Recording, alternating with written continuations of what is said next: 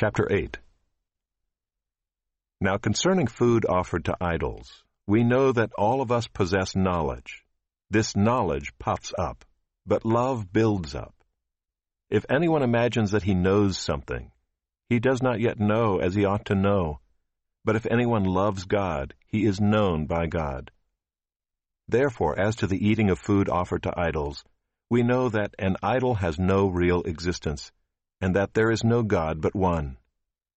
For although there may be so-called gods in heaven or on earth, as indeed there are many gods and many lords, yet for us there is one God, the Father, from whom are all things, and for whom we exist, and one Lord, Jesus Christ, through whom are all things, and through whom we exist.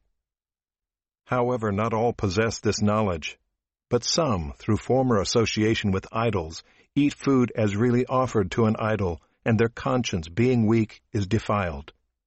Food will not commend us to God. We are no worse off if we do not eat, and no better off if we do. But take care that this right of yours does not somehow become a stumbling block to the weak. For if anyone sees you who have knowledge eating in an idol's temple, will he not be encouraged, if his conscience is weak, to eat food offered to idols?